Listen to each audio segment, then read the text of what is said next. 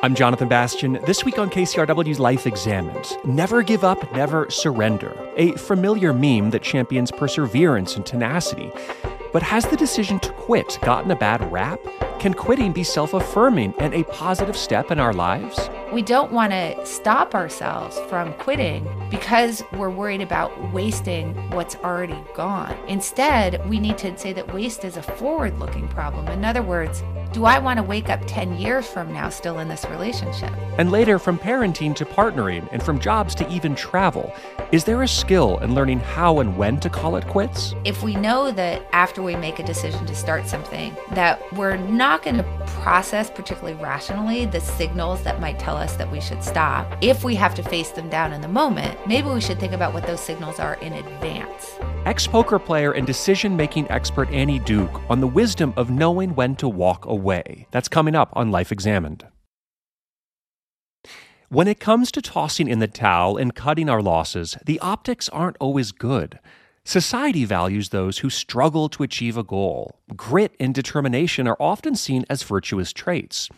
History is rife with stories of successful entrepreneurs who started out penniless, or couples with idyllic long happy marriages, or musicians, athletes, painters, you name it. Perseverance and endurance seems to pay off. But there's another side. Actually knowing when to quit can be as important and as empowering as sticking it out.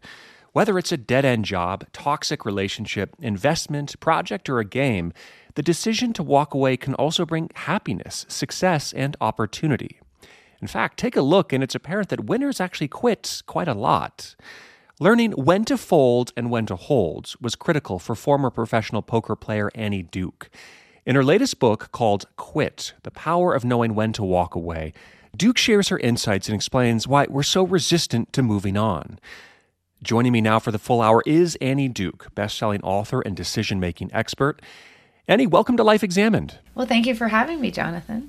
One thing that our listeners may not know about you is that you have an interesting background as a poker player, and I figured we had to start there because there's a lot of winning and losing and quitting and knowing when to stop in that game. So tell us about your life playing poker. I'm curious. Yeah, well, there's that Kenny Rogers song, The Gambler, right? You have to know when to hold them, know when to fold them, know when to walk away, and know when to run. And I just want to point out that 3 of those 4 things are about quitting. So I think he was right about that. So there's no doubt that my previous life as a professional poker player, which went from 1994 to 2012, definitely informs my thinking about the importance of quitting as a skill, because when to fold and when not to fold and being really good at that decision is probably the single biggest thing that separates great poker players from amateurs. Why do you think you were good at poker? That's a long career, and it sounds like it was quite lucrative for you as well. I always feel like I would be making up stories because, this is part of the problem with cognitive bias and self-assessment, is that you just want to confirm the things that you believe to be true about yourself. But, first of all, I think that I just have always had a pretty deep curiosity about decision-making under uncertainty and how to actually sort of dive into those environments, whether it's from a scientific standpoint in my academic work in cognitive science before I played poker and after I played poker, or in poker itself, which is, I think, the ultimate test of decision-making under uncertainty. There's so much luck involved in the short run, just in terms of, for example, the deal of the cards, which you don't control. Yeah. And so much hidden information. You can't see your opponent's cards. It's just a really hard problem. And I think I just kind of love those kinds of problems, and that's probably one of the reasons why I was good at it. And then the other thing that I was pretty good at was playing pretty close to the same when I was winning as when I was losing, which is actually really, really hard. And it actually fits into this theme of like, when do you quit? Because in particular, I think that when people start to lose at anything, whether it's poker or, a job that isn't going well and you've put so much time and effort into it, a relationship, a project, or a product that you're developing, that once we start to feel those losses and have to face this decision about whether to walk away from it, it really affects our decisions really badly, because we all want to get our money back or our time back, or to not feel like we've wasted all the training that we've put into something. And I think that that's just actually really hard. And I think that's something that maybe I was a little bit better than most people at, was just being sort of okay with flushing those losses and trying to play the same whether I was winning or losing. Yeah, and subsequently, when you're winning or when you're on a hot streak with anything, I think there's the idea that, oh, this could go on forever. Maybe I'll go even deeper. I'll keep pushing it, and suddenly you're back in the red again. Yeah, there's actually there's kind of two things that can happen to you when you're winning. One is that it can create over-optimism, sort of optimism bias, or just overconfidence in general. So what happens is that you're trying to figure out, when you're, say, playing a game of poker, what you expect to win over the long run. And when you're kind of on a hot streak, what happens is you can overestimate how good you are in comparison to the people that you're playing against. In other words, you can think that you're supposed to win way more than you actually mathematically are. And in that case, that can cause a problem with not quitting. In the same way that optimism can cause all of us to not quit in situations that we should. If we're overly hopeful that things are going to go our way, then we're going to stick to things in situations where, if we were objective, we would walk away from them. So I think that's a little bit of a problem with, like, that hot streak problem, is that it creates this over optimism, this inaccurate estimation of how worthwhile it is for us to continue to do something. But then there's another thing that happens, which I think is really interesting, which plays into this aphorism that we all hear, which is quit while you're ahead. Yeah. And when we get ahead at things, we will often quit them too early. So these are kind of parallel problems, in the sense that the decision about whether to stick or quit should be made really solely on whether you're getting a positive return on investment going forward. And that can be whether it's like your time in a job, or a product that you're developing, or money that you've invested in a stock. It's just, is it worthwhile to continue? Is this something that's actually going to help me to gain grounds toward my goals? And if the answer to that is yes, you should continue. And if the answer to that is no, then you ought not to continue. So the over-optimism problem causes us to answer that question about whether it's worthwhile poorly. So that's problem number one. But then problem number two is that sometimes we aren't even thinking about whether it's worthwhile to continue or not. Instead, what we're thinking about is, do we have a gain on paper that we'd really like to turn into a realized gain? So we don't want to kind of keep going, because if we keep going, we might, say, lose our money back. So this would be very common in stocks. You buy a stock at 50 and it goes to 60. It may still be worthwhile to hold it, but then we do that thing, which is quit while we're ahead, because it's so painful for us to imagine that we held on to it and somehow lost some of those gains back. And then on the flip side, when we're losing, when we buy the stock at 50 and it's trading at 40, we'll tend to hold on to it, because it would be so painful for us to realize that loss. So we can kind of get these opposing problems depending on whether you're winning or losing. It's interesting you mention equities or stocks. I think that's a whole other fascinating realm. And I remember reading in a book about investing, there was this psychological idea that losses loom greater than gains. That ultimately we're more hurt by what we lose versus feeling good about what we may gain. Do you think that's true? Yeah, so that's a pretty well replicated result that comes from Daniel Kahneman and Amos Tversky. It's a linchpin of prospect theory, which Daniel Kahneman went on to win the Nobel Prize in Economic Sciences for. And it's this idea that we can kind of think about, like, if you were playing blackjack and you lost $100, that would feel about as bad to you as winning $50 would feel good to you. So there's this asymmetry between gains and losses in terms of how painful or happy they make us, where losses loom larger. So this creates something called loss aversion. And loss aversion plays with something else, which is a concept from Kahneman, which is called shore loss aversion, in a way that makes it very hard for us to quit. So just to distinguish the two, loss aversion makes us think about when we're thinking about starting something, we're much more worried about the potential losses that we might incur as opposed to the gains that we might accrue. Yeah. So what it will do is it will cause us to be risk averse, right? We'll choose things where there isn't a lot of loss associated with it, but then obviously what goes along with that is probably there's not a lot of gain associated with it too. We don't really like to risk that. So it's, as Kahneman would put it, loss aversion will stop us from starting things that we should start because we're afraid that it might turn out poorly. Shore loss aversion is a companion idea, which is that we do not like to take paper losses and turn them into realized losses. So if you think about the idea of like if you buy a stock at 50 and it's now trading at 40, it's only if you sell it that it's a sure loss. Mm-hmm. If you hold on to it, maybe you can get that money back. So now we can think about the way that these two things play together to make quitting really hard. So let's say that you're in a job that you hate.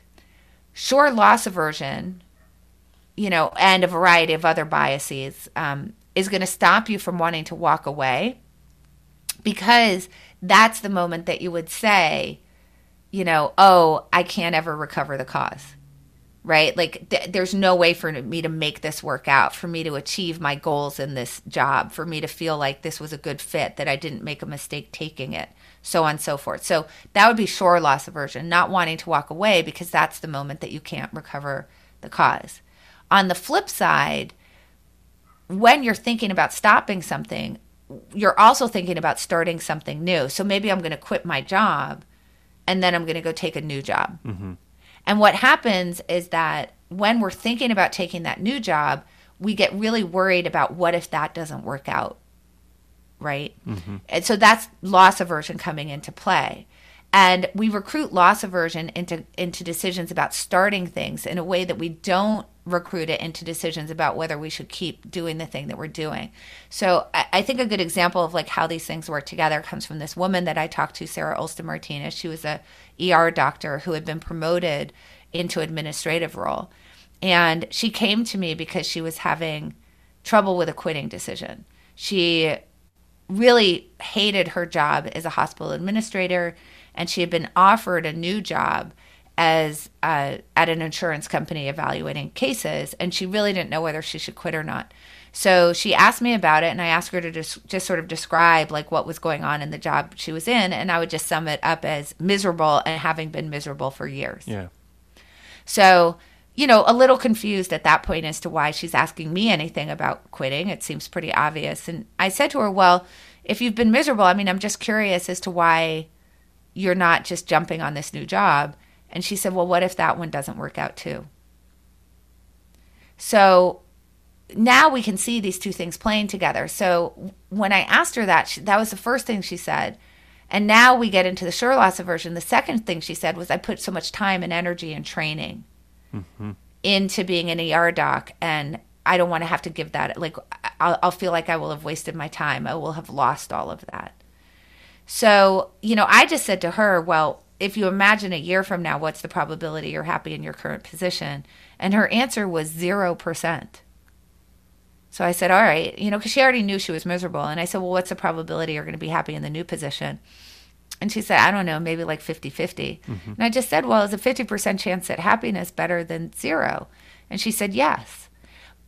And she quit. But there you can see this problem of loss aversion, right? She wasn't really thinking about the misery that she might incur from staying in the job she was in. She was only concerned about the potential misery that was associated with the new thing that she might start. And that becomes really problematic for being good at quitting. Very interesting story, and it seems to kind of get at the heart of so much of your research. And we could expand this in so many different directions. As a therapist, I would often see this in relationships in which somebody has put in so much time into a marriage or a partnership that they think, well, I've invested 20 years. I don't feel comfortable now just jettisoning this whole thing, considering my investment into it. And I remember a very potent line once I learned from another psychologist, which is, in a place like America, we tend to value relationships, or we prize them on their longevity and not necessarily their happiness, or the extent to which they bring, positive feelings into our lives. And I sit with all of this and what you're saying, because I think we see it in that arena quite a bit, don't we? Yeah, I mean, I think that's exactly right. And the problem is, I think there's a few problems, right? What you're pointing out is that we value grit, period. And we forget about the worthwhile part. So this is what is so great about grit, is that it gets you to stick to things that are worthwhile, even if they're hard. And that's great. That's awesome, right? Like, I recommend the book Grit to people all the time. I think it's a valuable muscle to develop. The issue, though, is that grit, when taken kind of as the goal, as sort of the idea that grit itself is good, period, also gets you to stick to hard things that are not worthwhile. And I think that that's the thing that we lose sight of, is the worthwhile part. And we can see that in the insight about relationships. When we prize longevity, which is just grit, over the quality of the relationship, whether the relationship is happy, that's exactly what we're doing, is we're forgetting the worthwhile part. So I think that that's really like a huge problem. And then the second problem that comes up in the example that you gave is that we have a tendency to think about waste as a backward-looking problem. But waste is a forward-looking problem. The time and energy and everything that you've put into that relationship for 20 years is 20 years that is already gone. There is no getting it back. It's not clear that you wasted it just because it didn't work out, because it may have been happy at one time. It may have been worth it for you to try. That's a totally separate question. But we don't want to stop ourselves from quitting because we're worried about wasting what's already gone. Instead, we need to turn it on its head and say that waste is a forward-looking problem. In other words, do I want to wake up 10 years from now still in this relationship? Is it worthwhile for me to be in this relationship over the next year? Do I think that it's going to bring me happiness? And that's true whether it's a relationship or a job that you hate. Is it worthwhile for me to be in it, going forward? Or a stock that you've bought. I bought the stock at 50, it's trading at 40. Should I hold on to it or not should only be about whether it's the right place for your dollars going forward, not about whether you're worried about having wasted the $10 that you already have lost to it. And I think that we really just have trouble thinking about waste going forward into the future. We get really focused on this feeling of having wasted in the past. And I think part of that is because, take a relationship. You say you leave after 10 years. I think there's some very natural human emotions of regret that come with that, of anger, of saying that those are years I do not get back and that I can never have again. And for some, they say, ultimately, if it was the right decision, they say, why didn't I do that earlier, of course. But I Pretty think, much always. Yeah. They're always like, why didn't I do that sooner? So I guess just to say that I think there is a real fear when you step out of something like that. And there are real emotions that come with it. Well, I mean, obviously there are, right? I mean, look, these biases that we have against quitting, just because it's a bias, just because it's a cognitive error, doesn't mean it's very real. It's the pain that we're feeling around it that's causing us to distort our decision making in a way that's causing us to waste more going forward. Because what happens is that the realness of that feeling of having put so much time into something and having endured so much, and that it's 10 years that you can't get back. The problem is that very real emotion then causes us to put in another year. Yeah. And another year and another year, which is time that we also can't get back. And I would never deny that you're going to have those feelings. Of course you are. They're very real. I'm just trying to get people to sort of focus on the future. Is it worthwhile for me to continue going forward? And one of the things that we want to think about, and we can think about this in terms of relationships, is what are the things that I'm missing out on by staying in this relationship? Mm-hmm. And I think to really get to the heart of the matter, when I'm talking to people who are in relationships, and also actually, interestingly enough, when I'm talking to people who are employers who have these same kind of problems about letting employees go, about having to lay people off. Well, the relationships, they all are, right? They all are, right? Exactly. I'll say to people in relationships, well, I understand, like, it's usually they'll say, what if I don't find somebody new? What if I get into a new relationship and I'm unhappy, which is exactly what happened with Sarah Olson Martinez, right? Which is, okay, but you're miserable in the relationship that you're in, and you've gone to couples counseling and you've done the work. You've tried to make it better, and you have the information that you need to know that this is not working out. So, that it's that focus on what if it doesn't work out. And what I'll generally try to refocus to them is, imagine you're alone. Imagine that over the next 6 months, you're just alone. Do you think you'll be happier than being in this relationship? Mm. And it's amazing, when people are in that state, once you say that, they kind of realize, oh, wait, no, I would be happier alone. So instead of focusing on what if I get in a new thing, it doesn't work out, I say, no, just forget about that part. Just like, if you're alone, are you happier? And you can do that. I do this with employers also, where I say, imagine that you didn't have somebody in that seat. Would you be better off as a company if there was nobody in that job? And it's very often the case that they would be better off, because the person who's underperforming is acting as a blocker. They're generally creating resentment on teams and so on and so forth. And once I sort of refocus them to that, don't worry about the losses associated with the new hire. Don't worry about the losses associated with a new relationship. Just think about, what if you were alone? Mm-hmm.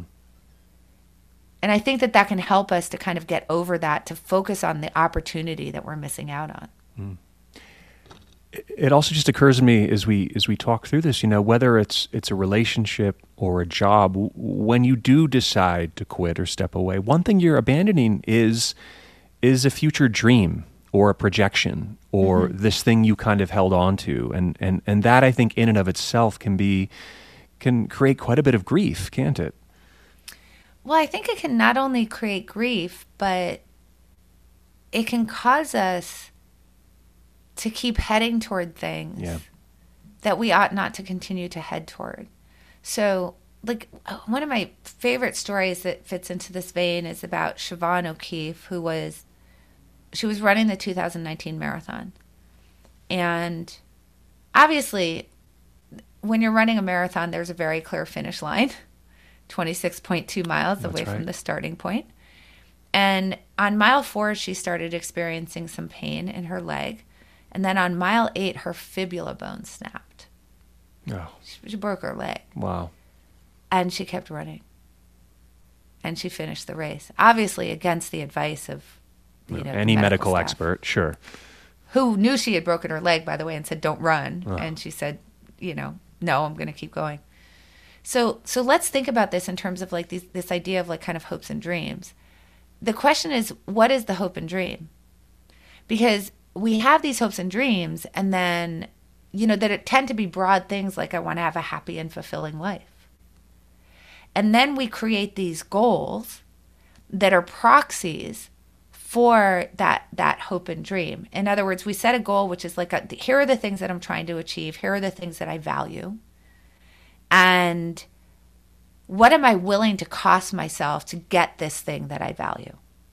Okay, so like if we took something like a marathon, one assumes that you like want to accomplish something that very few people accomplish, that makes you feel really good. I assume there's something around there that has to do with fitness. And so now you set some goal, like I want to run a marathon, and you've decided that the cost of that, which is like time away from family, maybe social time with your friends where you're spending time training, physical discomfort, that those kinds of things are worth it in order for what this completion of the marathon is going to do towards your broad life goals about fulfillment and, self-esteem and physical fitness and longevity and these kinds of things. Okay. So we sort of set that up, and then the finish line of that marathon now becomes the proxy for those things. And what happens then is that the finish line itself starts to become the thing that you're heading toward. And we lose sight of the broader goal. What is it that we're really trying to accomplish in our life? So, and we can kind of see this with Siobhan O'Keefe, because had she been running a half marathon, clearly she would not have run 26.2 miles. She would have run 13.1 miles. Because we have to realize that like these finish lines, these goals, these sort of dreams that we set for ourselves are somewhat arbitrary, because they're really a stand-in for broader things that we're trying to achieve. But we lose sight of that part of it, and we just start to head towards something. And I think that a relationship is a good example of that, where, you know, we're trying to find fulfillment with a life partner who, you know, we work together, we work through hard stuff together, make each other happy, you know, attentive, maybe has very similar goals to us around like career, where we want to live, so on and so forth. So we have all these ideas of the fulfillment that we might get from like a really wonderful and healthy partnership. But at some point you pick somebody, and you pick someone, and now the goal just is, I want the, you know, I don't want to fail at this relationship, this particular relationship. And it causes us to continue to head toward the finish line in the marathon when our leg is broken, because we don't want to stop short of whatever that goal is that's a stand-in for the things that we're really valuing, that we're really trying to achieve. And then that actually can end up preventing us from achieving the things that we were trying to achieve through the goal that we set. I hope that makes sense. Oh, it makes total sense. And by the way, and a lot of our listeners know this, you're speaking to someone who just completed an Ironman recently. And the demands of this really hit home for me as somebody who, you know, had an experience not so long ago that I didn't break my leg. But, you know, in the midst of a 13-hour race, I tell the story of one point having, you know, a physical and mental breakdown, locking myself in a porta potty, eating pretzels for 5 minutes, and literally questioning what I was doing out there, what decisions in my life had taken me to this moment, and all I wanted to do was quit. That was the only thing, just please get me out of here. Somebody airlift me out of this porta potty and take me home, you know? And just to play the counter here, I mean, it was the lowest of the low, and I was able to work through that, get through it, and I finished the race. And, you know, it was ultimately one of the most meaningful moments of my life, I would say. And so this is not a parallel situation, but I think it does bring up the flip side of those moments in which you are at your lowest point, and there is this feeling of redemption and of overcoming and getting to the place you wanted to. So I'm kind of looking at both of these stories and trying to understand them together, because we see a lot of narratives going in two directions. Yeah, so again, look, it has to do with whether the thing you're doing is ultimately worthwhile. And I would never tell someone that grit isn't a good thing. I'm a very gritty person. Yeah. You are too. It's just that grit, absent that question about is this long-term worthwhile for me, is not good. Yeah. Because grit will help you to get through those lows, the lowest of the lows. But like in this case, like you're not injured. Exactly. Right? Like, you know, you're going to be sad if you don't reach the goal. So long term, it's probably not going to feel good to you to not finish. Nobody's telling you you're impossibly dehydrated. Yeah. So, you know, that's just the low point, right? And that's the thing that we really want to distinguish between. It's not about like just sticking to things is good and gives you satisfaction and so on and so forth, or quitting things is good. It's what are the circumstances of the quit or grit decision in terms of whether it's correct for you to continue, basically. If you're just joining us, this is Life Examined on KCRW, and my guest this hour is Annie Duke, author of Quit, The Power of Knowing When to Walk Away. We'll be back with part 2 in just a moment. But first, how do you feel about quitting? Have you ever had the courage to quit something huge? Did it work out in your benefit? And what was that process like? Share your story with our Facebook community. You can find a link to the group at kcrw.com/lifeexamined or by searching in Facebook for KCRW Life Examined. We'll be back in just a moment. This is KCRW.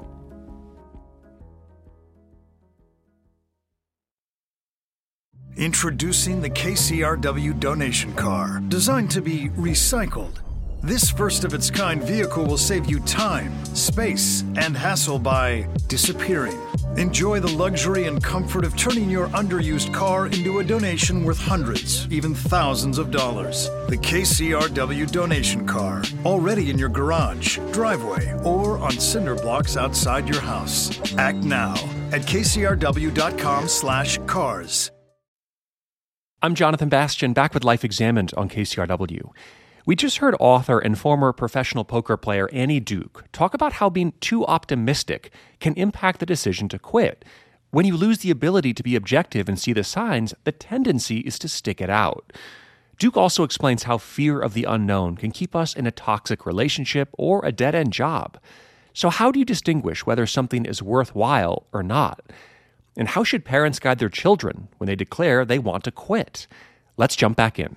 I wonder if we actually take a step back here and to think about, and I don't know if this is a particularly American thing that we're talking about, this notion of just stick it out and quitting is for losers and you got to just keep fighting, and pain is gain, right? I mean, all of these like... No pain, no gain. Right. I mean, there's all these just like wartime analogies that factor into any of this stuff anyway. But I'm wondering, I mean, when you were thinking even just about the notion of quitting, where do you think some of this stuff comes from in the sense that we almost have this allergy to the idea of quitting? You know, I mean, it's a little bit chicken and the egg. I'm just going to say that. Yeah. But what I can tell you is it's not just Americans. I do think Americans have a little more of a fascination than maybe some other cultures with grit. But this is just a human condition kind of thing. There are so many cognitive biases that line up to make it hard for us to quit that I think that's the first problem in terms of the allergy to quitting. But then I think there's another issue which has to do with sort of this desire to know. So once you start something, you know, and you've set a goal, right, that now becomes sort of the object of your desire, the goal. Right. Again, remember I said that you sort of lose sight of that. I'm trying to create happiness and fulfillment in my life. And instead it's, you know, I'm running an Ironman.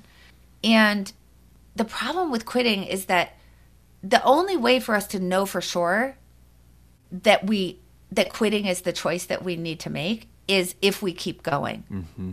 So in other words, like if we want to know how the thing that we started turns out, do we actually make it to the finish line? Do we actually recover the cause, right? Like, we hear these stories all the time about people who founded startups and they got down to their last, you know, few $1,000s and they couldn't raise any money, but they kept at it. And then all of a sudden they got the customer that changed the trajectory of the company and they succeeded. And if we quit when we've just got that 1,000 in the bank or whatever, before we're actually dead broke, we're always going to be left with that wondering of what if. Like, what if we had continued? Like, maybe we could have actually turned it around. Now, the problem with this desire for that kind of certainty is that what that means is that you're sticking to things way too long because by the time you know for sure, you should have already quit a long time before that. Yeah. Right? I mean, you can kind of think about it in circumstances like if you only turn around on the top of Mount Everest when you know for sure that you have no other choice, you're already basically dead because you have no oxygen and you're in the middle of a snowstorm and you're snowblind. Okay, well, then you know for sure that you have to turn around, right?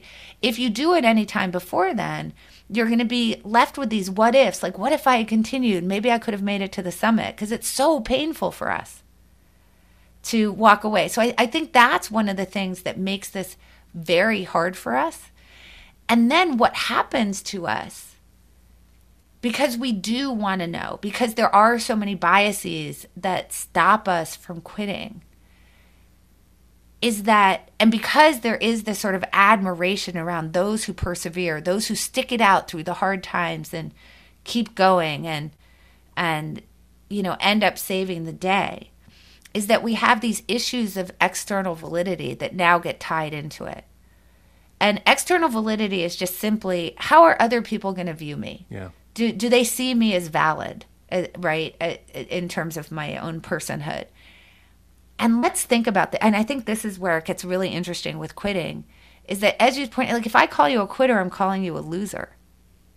So even when I tell you the story of Siobhan O'Keefe, who broke her leg on mile 8 and kept running the marathon against medical advice, Jonathan, I think we can admit that there's something in us that admires that. Of course. It's a hero story, Right. hero's journey. Right. Yeah. Exactly. And, despite the fact that we shouldn't admire it, like all the doctors were saying, you're going to really do permanent damage to your leg. Like you may never run a race again. Like clearly should have quit. In the same way that if someone plays, through a concussion in football, we would, we ought to prefer them to walk off the field. But instead, like something in us is like, oh, they're so tough. Yeah, exactly. That's so amazing. And so if we know that that's the narrative, how do we not obsess with sticking to things? Because we know that that's the thing that's going to get us the kudos. That's the thing that's going to get us people to admire. So, I think that this brings up like this very interesting paradox, which is that we think about sticking to things as heroic and courageous. But I actually think that quitting things very often is the more courageous act.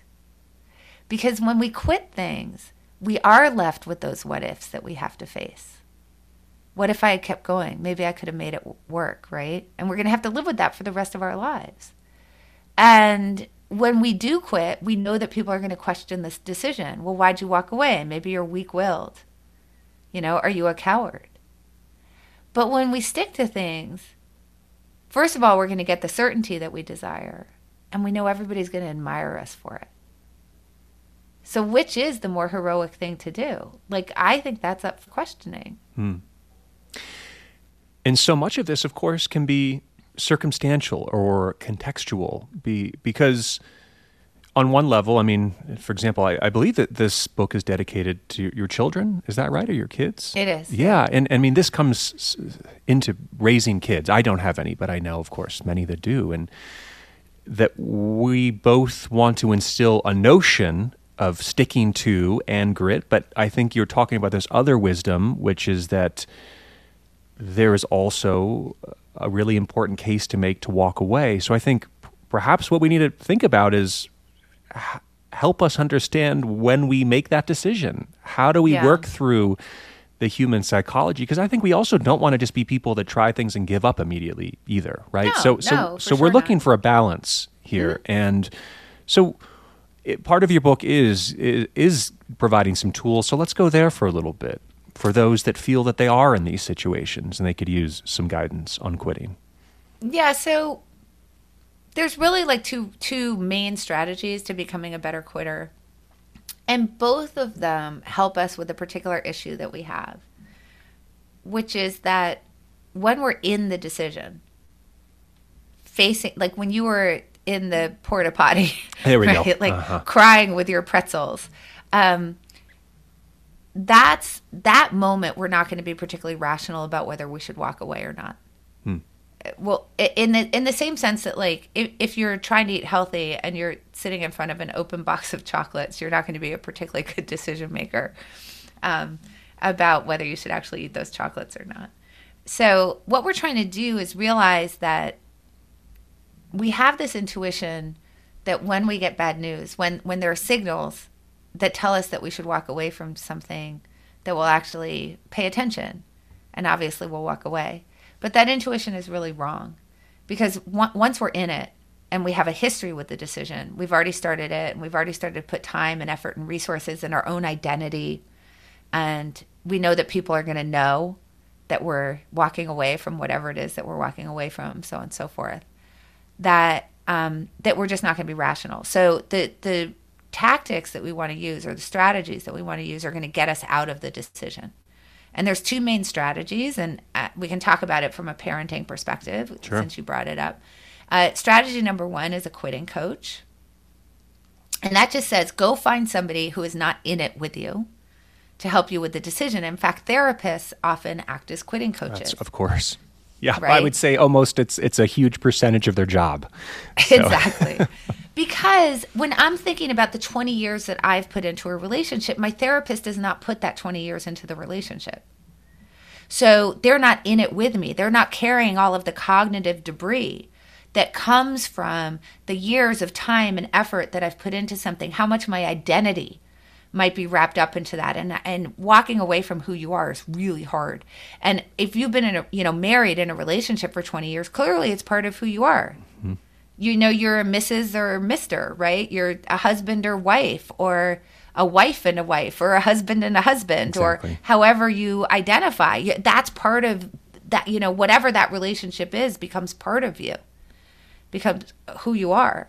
So, so I think that having someone who's not in it with you is super helpful, particularly when they are someone who has expertise, who are where their opinion of what they see is going to be valuable because they're the right type of person to be helping you with that. So a therapist can be in that role, a mentor can be in that role when it comes to career decisions. Obviously, a parent can be in that role because they may be able to see the difference for a child between having a bad day on the soccer pitch, versus this is something that isn't really going to be fulfilling and worthwhile for you in the long run, right? And that's the thing that we're trying to distinguish between, did you have a bad day at school? Did you fail one test, right? Versus like dropping out of school because you had, a bad day. Like, how do you get people to see what the long-term payoff is?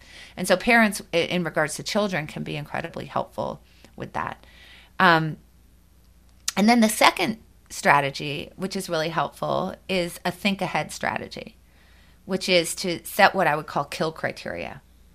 And basically that's saying, look, if we know that after we make a decision to start something, that we're not going to process particularly rationally the signals that might tell us that we should stop, if we have to face them down in the moment, maybe we should think about what those signals are in advance.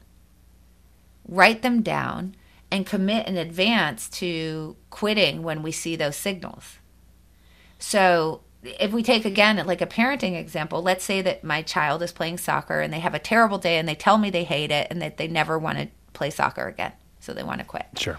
So as a parent, what I can say to them is, okay, well, I think you might have had a bad day. I don't think now is a good time to make that decision. Let's commit to how many more games and practices do you think it's reasonable for you to go to before we can try to sort of figure out whether this is something that just isn't for you. And so maybe, it's halfway through the season and I say, let's just complete this season. If you don't, if you don't like it at the end of the season, we'll look for something else to do. All right. So we set a date, like a deadline. And I think these deadlines are really, really important. Because if we don't set the deadline, and I'm sure that you've seen this in your work, people come in and they're complaining like, I'm so unhappy in my relationship. And then it's like, all right, what are you going to do about it? Oh, I'm going to have a frank talk and then they come in 3 months later, I'm so unhappy in my relationship. And then they come in 3 months later, I'm so unhappy in my relationship. And this can go on for like a decade. So we always want to set a deadline. How long do we need to do this to find out what we need to know? Or sometimes in the case of like a relationship that's going poorly or a job that's not going well, how long can we tolerate this situation? All right, so we set a deadline. And then we say, okay, so to my kid, maybe you're going to play for the rest of the season. You've got 5 more games. Let's talk about what you might feel like. What are the things that we might see at the end of the season that would tell us whether this was just a bad day, or whether soccer really isn't for you. Right. So we can figure out whatever those things are. And then, at the end of the season, when you reassess, either you tell them, okay, you put in your best effort. That's all I asked for. I said, you've got to try your best to see if you can make it work. And then you figured out you couldn't make it work. And so it's okay. But I think that what's important with kids is to say, so now what are you going to do?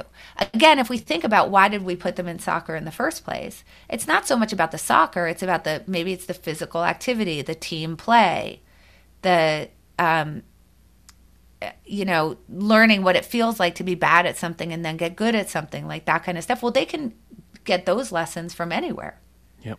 So it's like, all right, you're not going to do soccer, but that doesn't mean you're just going to sit on the couch. Like, let's talk about what you're going to move on to. And I think that's a good way to do it. And you can do this, like somebody, who's complaining to you about their relationship, you can act as a quitting coach for them and combine it with kill criteria and say, okay, how long can you tolerate the situation as is? Like, how long is this okay with you? Maybe they say 6 months. We say, all right. So imagine it's 6 months from now and you're still unhappy. Like, what's going on in the relationship, right? And you write those things down. Imagine it's 6 months from now and things have really turned around. What does that look like? And then say, okay, what are the inputs that you need in order to actually make it work? And maybe that would be like couples therapy, for example, right? Yeah.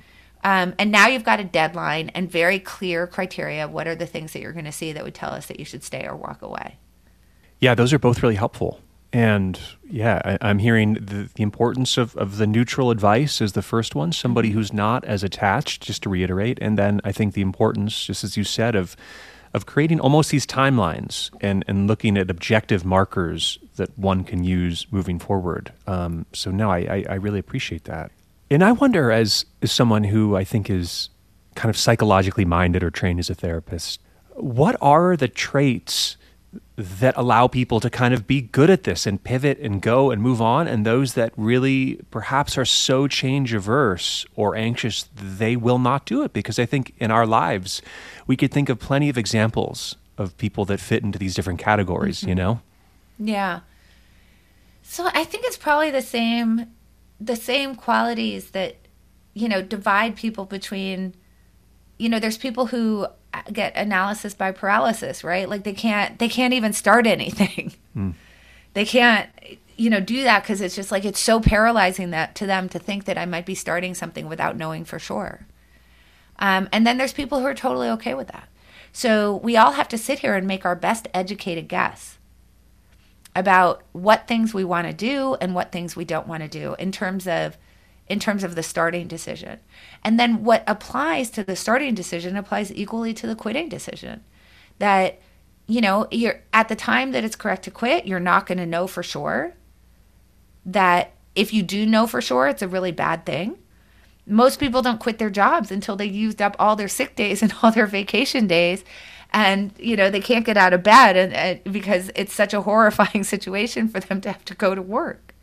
But that's long after you should have done it. So when we aren't comfortable with uncertainty, when we aren't saying, look, we're all trying to do our best here, and under the conditions that I'm having to decide things, whether it's decisions about starting them or stopping them, that there's going to be a whole bunch of stuff I don't know. And after the fact, I'm going to discover a whole bunch of new information.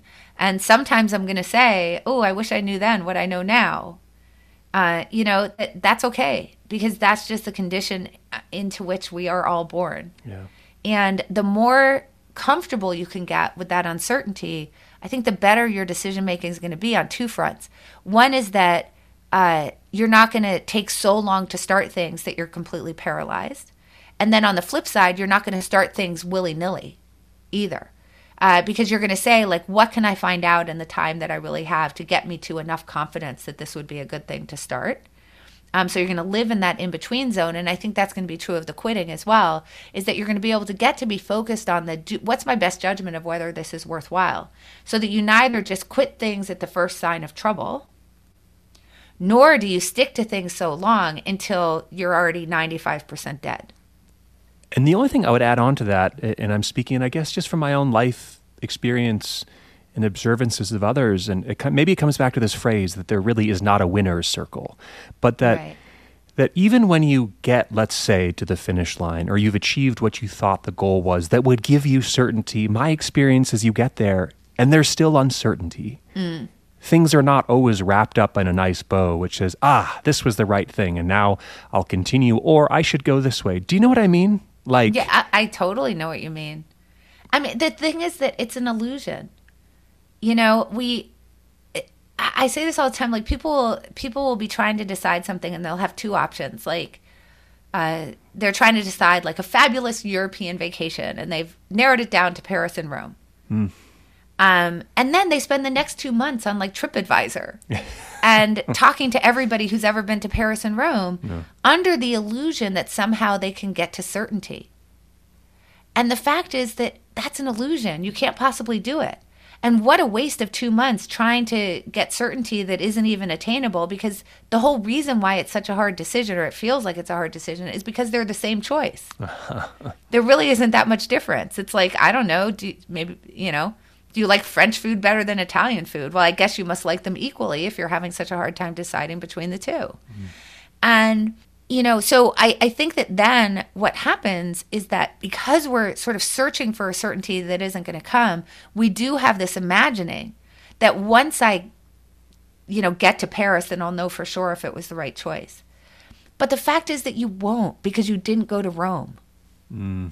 So you're always going to wonder, was that the right thing to do?